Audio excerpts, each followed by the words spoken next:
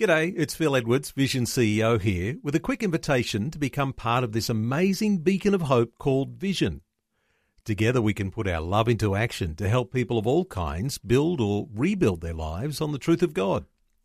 Please consider the part you can play during our upcoming Visionathon appeal, remembering that it's your support that makes Vision possible, including this podcast.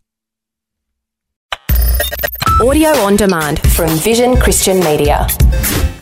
Foundations. The thing I think that actually unifies all of the groups within the Haredi, the community, is their absolute unwavering reverence for the Torah.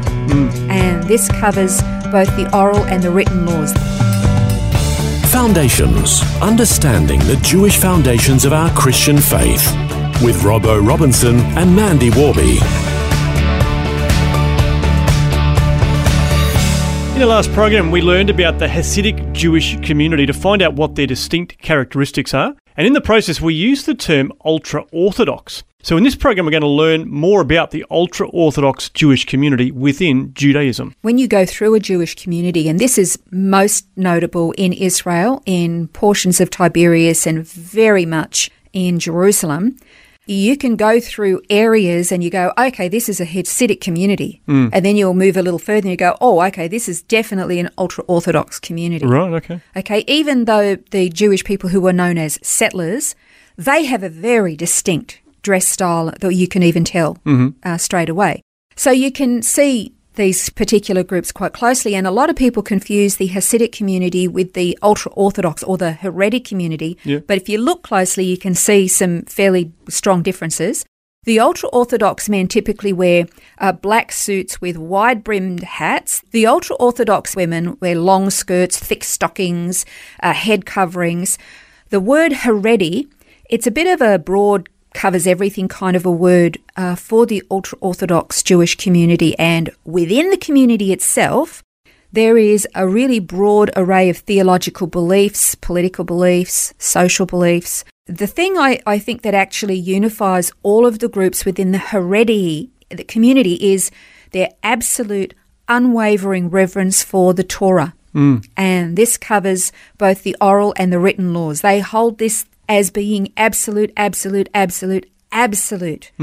they won't flinch on any of that. The written and the oral law for the Haredim governs and determines every single factor of daily life. And I mean everything. If you say, well, what about combing your hair? What about waking up in the morning? What about putting on your underwear? Yep, they've got that all covered. Wow, that's everything. amazing. It governs everything. That's incredible.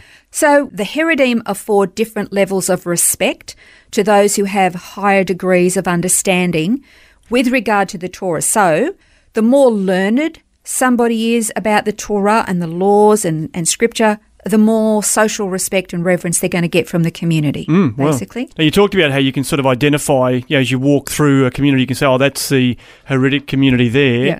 They're fairly isolated, aren't they, within their community? How has that sort of played out into their influence within society, say? Well, the Haredi community is very isolated, unlike the Hasidic community, which tends to be very joyful, outgoing, friendly and accommodating. The Haredi community tends to be very insular, very isolated. They tend to want to limit their interactions as much as possible with the outside world, including non-Haredi Jews and non-Jews. So they'll isolate themselves from their fellow Jews if they're not ultra-Orthodox. Okay. Now, sometimes they have to. For example, if they've got to go to the bank or the post office or a doctor or something like that, yes, they're going to... Gritted teeth. Exactly. They've got to do it. But for the most part, if wherever possible, they stay within their own communities. All right, so where did the Haredi community actually start then? As you know, Jews throughout history have been targeted repeatedly for persecution. Every ill that has befallen societies has been blamed on the Jews, and they've been targeted mercilessly, particularly in Europe and in Africa. Now, this by default has meant that Jewish communities across the board became quite insular, working hard to keep themselves to themselves and to stay under the radar as much as they possibly could. And as nations grew and changed, Jews as a whole community, their progress ebbed and flowed, depending on who was in power. If they had a national leader who was quite favourable towards them, then they would be allowed to enter, professional careers and become doctors and lawyers and politicians.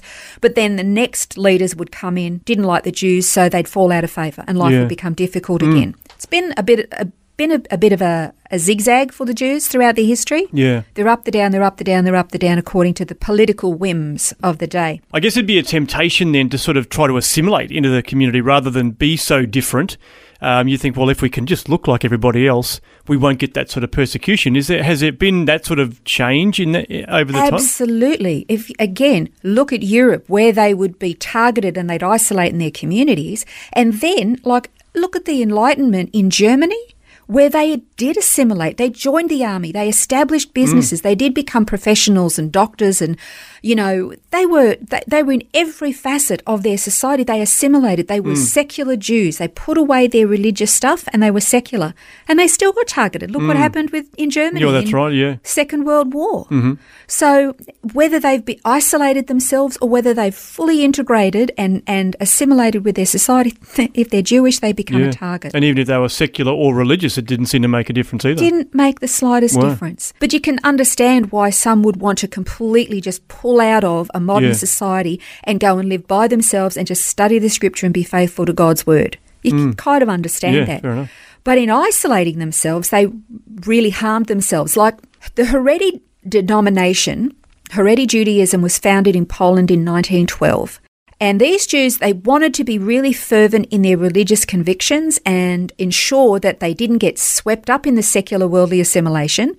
They saw that as betraying themselves and their own people. And so secular education was frowned upon, and very few Haredim would get professional degrees. Here's the rub with this. Most of the Haredim men will study the Torah full-time. That's their job. But it doesn't provide an income. So their wives would get a career and they would go out and be the breadwinners. But then they start having babies. And can I tell you, the Haredi have a lot of babies. Yeah. They have big families. So then they can't go out to work. Their husbands are studying the Torah full-time and mum is at home popping out babies and raising the family. So where does the money come from? Yeah. Well, I guess that leads to a lot of poverty then, it must do. There's a lot of poverty within the Ultra-Orthodox community, and they demand a stipend, like a dole payment, Social Security from the government. This is in Israel. Yeah. Okay, so that doesn't make them popular in Israel. They are not popular at all. Interesting. Yeah, because they are getting paid by the government to do nothing. Well, they're studying the scriptures. They're studying the scriptures, that is true, but they don't participate. They're not contributing, are they? They don't contribute to society. They don't have to be in the army. Right, okay. Right, all Israeli society they have to join the army when they finish school. Guys go in for 3 years, girls go in for 2 years. But if you're an Ultra-Orthodox, you're exempt, unless you choose to go of your own volition. Wow. So they don't contribute to the army, they don't pay any taxes, they're not working, they don't do anything, they just have lots and lots of babies and expect the government to pay for them. Wow. They're not very popular in Israel for that reason. Yeah. I mean, I sat on a bus one time, I was travelling in Jerusalem, an Ultra-Orthodox man got on and sat down in a seat, and the lady sitting right next to him got up and moved to another seat. Oh, wow. And then when other people came in, they either sat in another seat or they stood up. They wouldn't sit next to an Ultra-Orthodox man. Interesting. Yeah, it's really sad. Is it the same politically as well? Like, are they involved politically, or do they sort of just shy away from that side of things? There are religious political groups. They're very religious, and they basically hold the Israeli government a little bit with a chokehold because the conservative religious vote's quite strong still. But the government has been trying for a long time to remove the exemption for mandatory armed service, to no avail as yet. It's a political hot potato. So there are some that are involved to protect their particular desires, but it's not, let's just say, you know how communities can become very polarised from left and right? Well, that's what it's like in Israel regarding normal Jewish society and the Haredi community, the Ultra-Orthodox community. It's very polarising. But can I just say they're not bad people? Yeah. They believe what they believe because that's what they've been taught, and they're very dedicated and they're very committed to the Torah and to serving God as they read it in the scriptures and their sacred writings. They're not bad people, but if they weren't so isolated and they weren't so closed off and so absolutely shut off to anybody else, they might be able to, I'm going to say this nicely, to come out of the dark and into the light, if you know what I mean. Interesting. To join the rest of society. Well, that is a bit of a quick overview on the Ultra-Orthodox. Next time we're going to be studying about Karaite Judaism. That's next time on Foundations. This has been Foundations, a look at the Jewish foundations of our Christian faith. For study notes, resources and more, see vision.org.au/foundations. Thanks for taking time to listen to this audio on demand from Vision Christian Media. To find out more about us, go to vision.org.au.